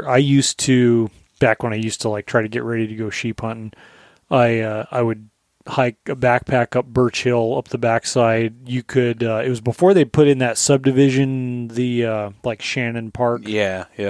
That was all just timber, and you could drive where the Steese and Johansson by the Birch Hill Cemetery, that corner. Mm-hmm. You could like drive back in the woods there, and it kind of dead ended there. There was a little like cul-de-sac there at the I know exactly at the fence to the tank farm on Fort Wainwright. Yeah, and so I'd park there, and there was a trail that would go up the hill along the back edge of the cemetery, and you'd hike up there, and then it would go cut like back off the edge of someone's yard or something like the trail would cut up the hill, and it would go through the woods, and it would pop out in that power line cut, that utilities cut that you can see from the Stees there in town. And you'd hike up there to the top and turn around and hike back.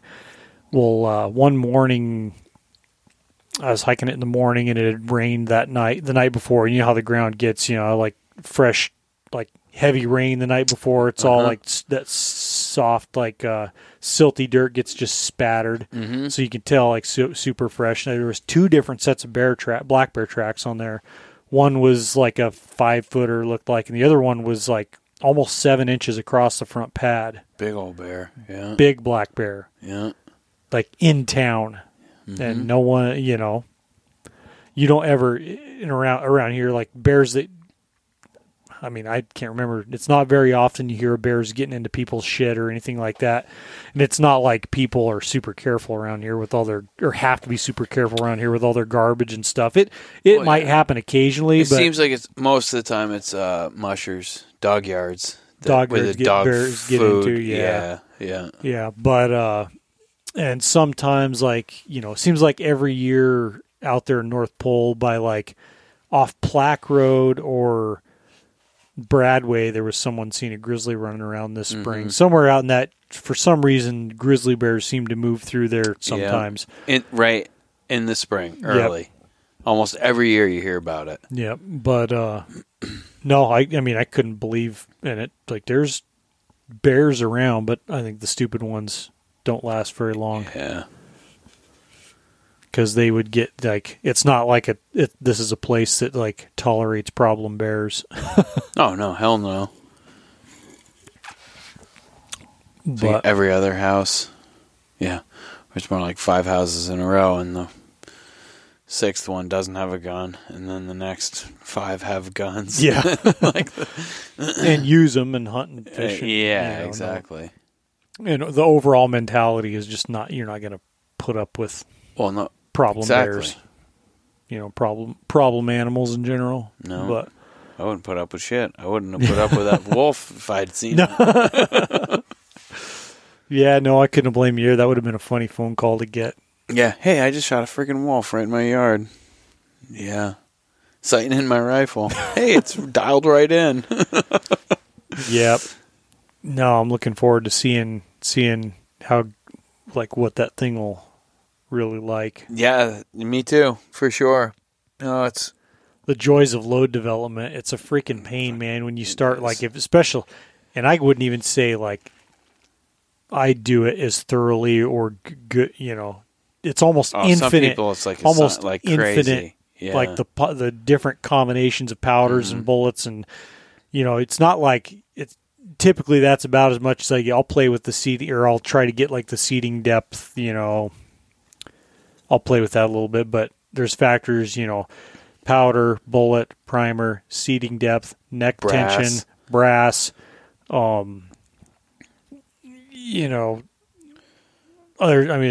I guess maybe there's not a million factors, but there's a lot of variation that rifle, man. I'd never buy a Kimber rifle again.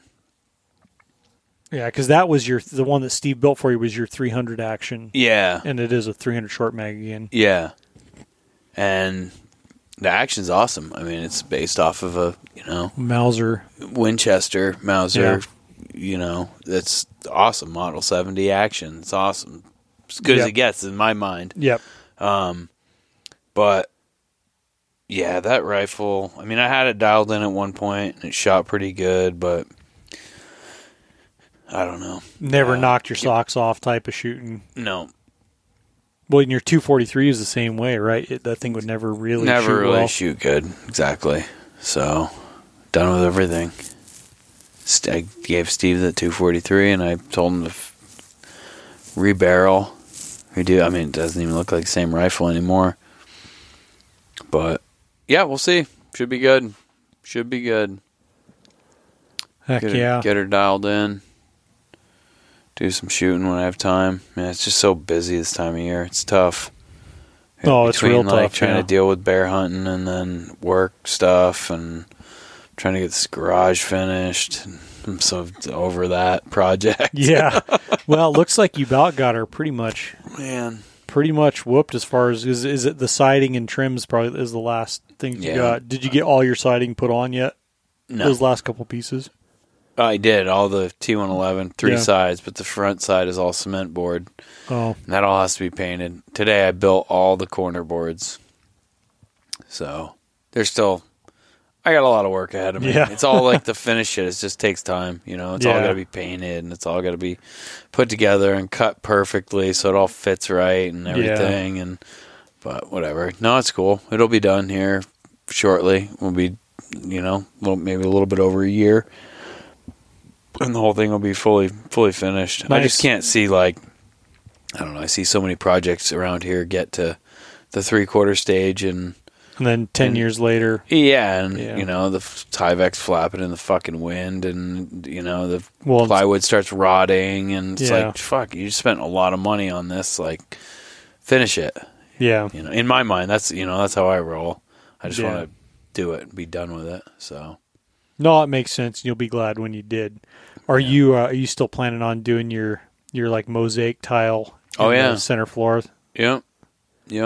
We gotta have all the tile to do it. It's just nice. a matter of time. That's that'll come some point in time this summer too when Carrie's 'cause she's not teaching now, so we'll do it. She wanted to be involved with doing that. Nice. That part of the project. Just.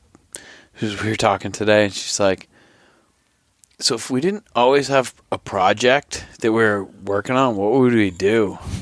And I was like, I started thinking about it, and I was like, fuck, I don't even know. Like, I think we just kind of need projects.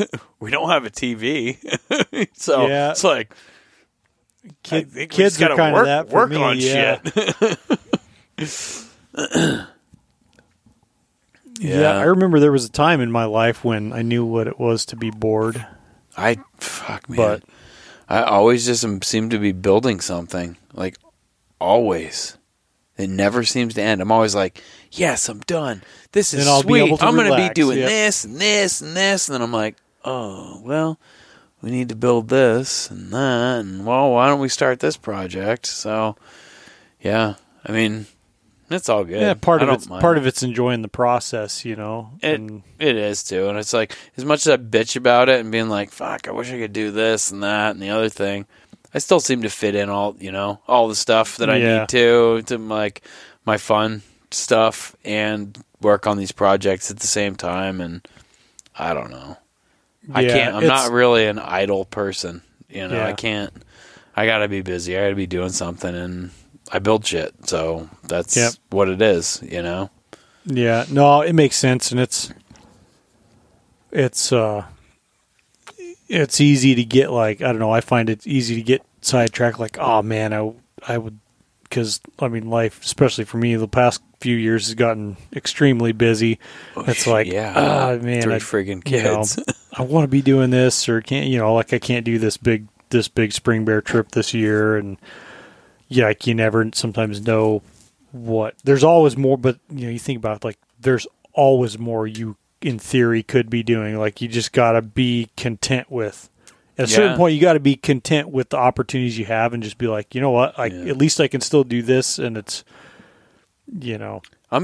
My problem is I feel like if I do take the day, and I don't do anything, I relax. I feel guilty that I'm not doing something. Oh yeah, not doing something productive. Yeah. I'm like, oh, what the fuck? I'm a loser. Carrie's always like, this one day, like one afternoon, you did shit this morning. She's like, you still feel bad. Like, what's the problem here? I'm like, I don't know. I just feel like I need to be constantly doing something. Yeah, for me, it's like it's not so much.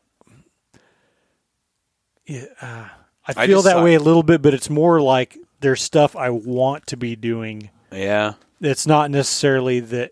Yeah, because there's I feel like I have an overflowing vault of shit that I would love to do or be doing. It's like if I sat down and thought about it, oh, there's this, and this, that I would like to be doing, and it's just life. You can't do it all. You can never do it all. Nope. But so I guess for me, it's a little different maybe than just thinking like, oh, I'm lazy if I'm relaxing. it's more like, oh, what could I be doing right now that I want to be doing as well. So, I kind of gotta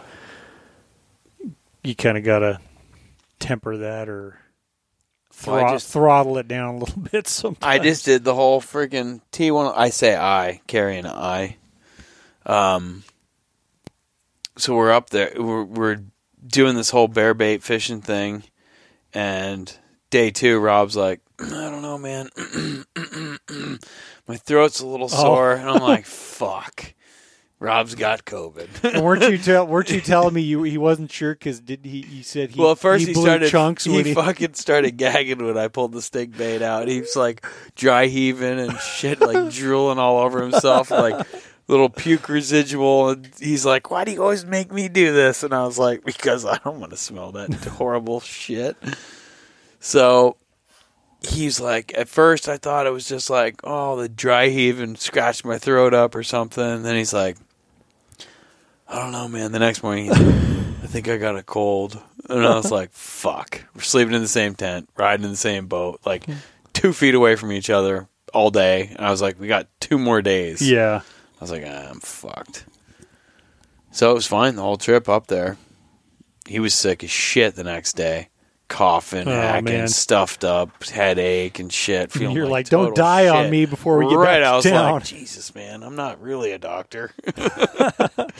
So he's sick the whole way back, and then I get back to town. I'm like, nice, dodge that bullet. Wake up the next morning, I was just like, oh fuck, I feel like shit. I haven't had a cold in like 3 years, man. So just instantly all plugged up, coughing and hacking and everything. Yeah, so I could tell when I talked to you on the phone. I could tell you sounded rough. Yeah. So for the record, I think Rob did get tested and is negative. So. Well, yeah, I've just been playing off him. I'm like, so how you feel today? Yeah, he's like your canary in the coal mine. How you feeling? How you feeling? He's like, oh yeah, today's great. Oh, I'm doing better now. So for him to go back to work, he had to go and get tested. He texted me yesterday or the day before. He's like, good news, you don't have COVID. Or like you're telling Temple's like, just say you tested positive. We're going bear hunting tomorrow. Yeah, exactly. I was like, play this shit off, man. You get your whole family out. Everybody's got a freaking quarantine. Somebody's got COVID, we're out of here. Yeah, so whatever. But today, this morning. So I've just put all this T111 on the entire garage, sick as shit, because I got like schedule to keep here. I got a time slot where this has to happen before I go bear hunt, and I got like tons of work lined up that I was just like, fuck, this all has to happen here. You know? There's like, I can't be sitting around feeling sick and shit. So I just powered through it, and I've been working every day. But yep, feel good now. Yeah, no, you're sounding back to normal. It was cleared right up. Yeah, it's funny. I don't know, it was a few weeks ago I had a cold. It's like the cold doesn't just go away. Now everyone's just so freaking twitchy. Oh, yeah. Exactly. I was like, this is the time of year I always get colds and, right about breakup. I had to go get something at the store the other day, and I'm like in the store, and I'm like, oh my God, I got to fucking sneeze so bad. I'm looking at people, and I'm like, they probably wouldn't mind. I was like, fucking shit, I got to go outside for a minute. Go outside, sneeze like 25 times. Oh, man. I'm like, okay, now I'm clear. Go back in. Oh, man, that's funny.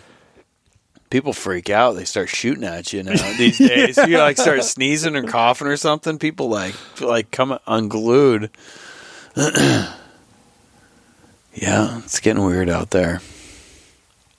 Better off sitting in a tree stand hunting bears. You got that right. Yeah, I think Wednesday is going to be. That's the next chance I have to go out. Hopefully, should have learned my lesson, have a chance to redeem myself, and I know you guys are, should be maybe sitting in this tree stands about the same time. Wednesday night, yeah. Wednesday night, we'll all be reaching in the tree stands. Yep. Yep. No, it should be. No, we should go. We should be able to rip right up there and choose which of the two we want to hunt, which bear wants to be, what bear we want to shoot first. Kind of like maybe I should knock wood right now, but I know that the bait's gone already right now. Yeah. Both baits, all gone. But they're still there, guaranteed. And all I got to do is be like, shake the bucket. You're like, come and get it. Yep. No, it's pretty incredible. No, it'll be cool. It'll be awesome. It's unfortunate your dad didn't make it down there.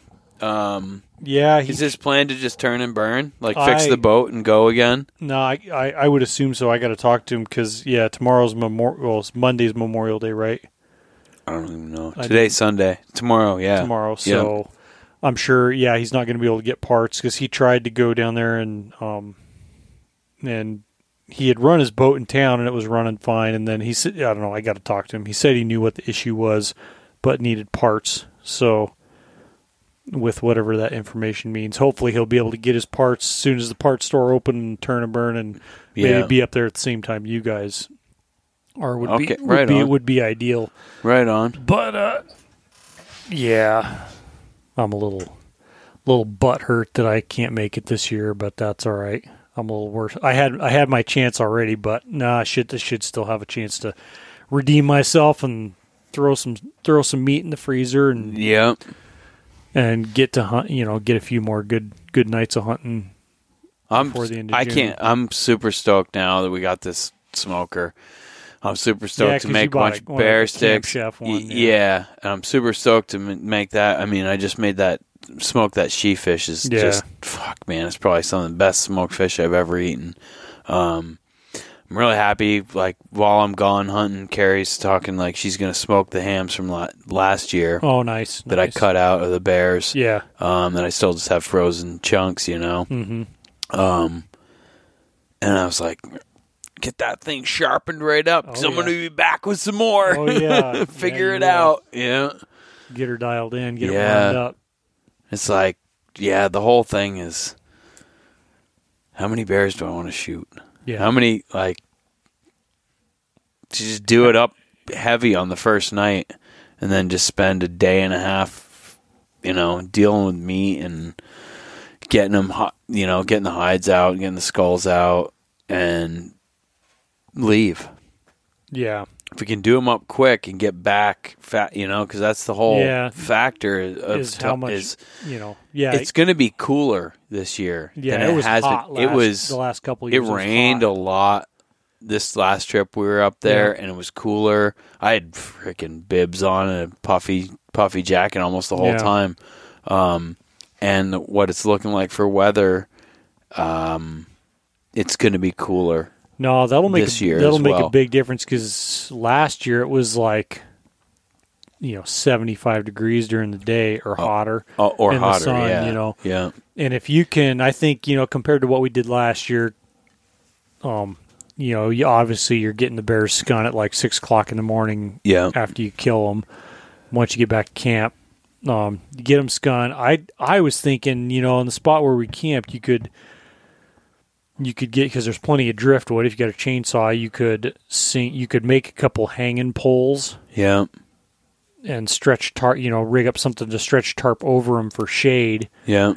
And you trim any excess fat off the quarters and, hang the hides there in the shade to cool. Yeah. Where they're going to stay in the shade, where it's not, you're going to go to sleep at 6:30 and wake up at 9 and they're baking in the sun. Yeah. If you can get them hang into where they'll cool in the shade, and then you can kind of fold them up, assuming you're not able to, when you're not able to prep them right and get them salted right there. Right. They'll last longer like that, and the meat will last longer hanging in the shade. Mm-hmm. Whether it's go back in a stand of willows or something where it's going to be shady, or if you can actually dig a couple holes and sink a couple poles to make a couple good hanging poles that you can keep in the shade. Yeah. Something like that would do better than the setup we had last year, where we were kind of spreading it out under. We had it shaded, but spread it out on logs, and driftwood instead of totally hanging. I think that would help. But that's the old. It's going to be a marathon. It always is. I mean, that's no doubt about it. And that's what makes it so much fun, is you're just cramming a ridiculous amount of action awesomeness into a very small amount of time. Yeah. And then you just sleep when it's all over. This is last trip. We were going to bed at 2-3 o'clock in the morning. Yeah. I mean, every night. Yep. It's not dark. Yep. It's 3 a.m. You're cooking Brats on the fire. Yeah. Yeah. No, that's fun. Yeah. Well, anyway, it'll be a good time. But For sure. anyway, we'll shut up and get off of here. But yeah, thanks everybody for listening. Appreciate it. And yeah, if you enjoy the podcast, I appreciate it if you leave a good review on iTunes or whatever platform you listen on. And if you're ever sitting in a tree stand and you think, oh, I'm going to draw my bow on this animal, don't do and it. I'm not actually ready to shoot it, do not do it. Yeah. So you'll regret it. Anyway, all right. Thanks, everyone.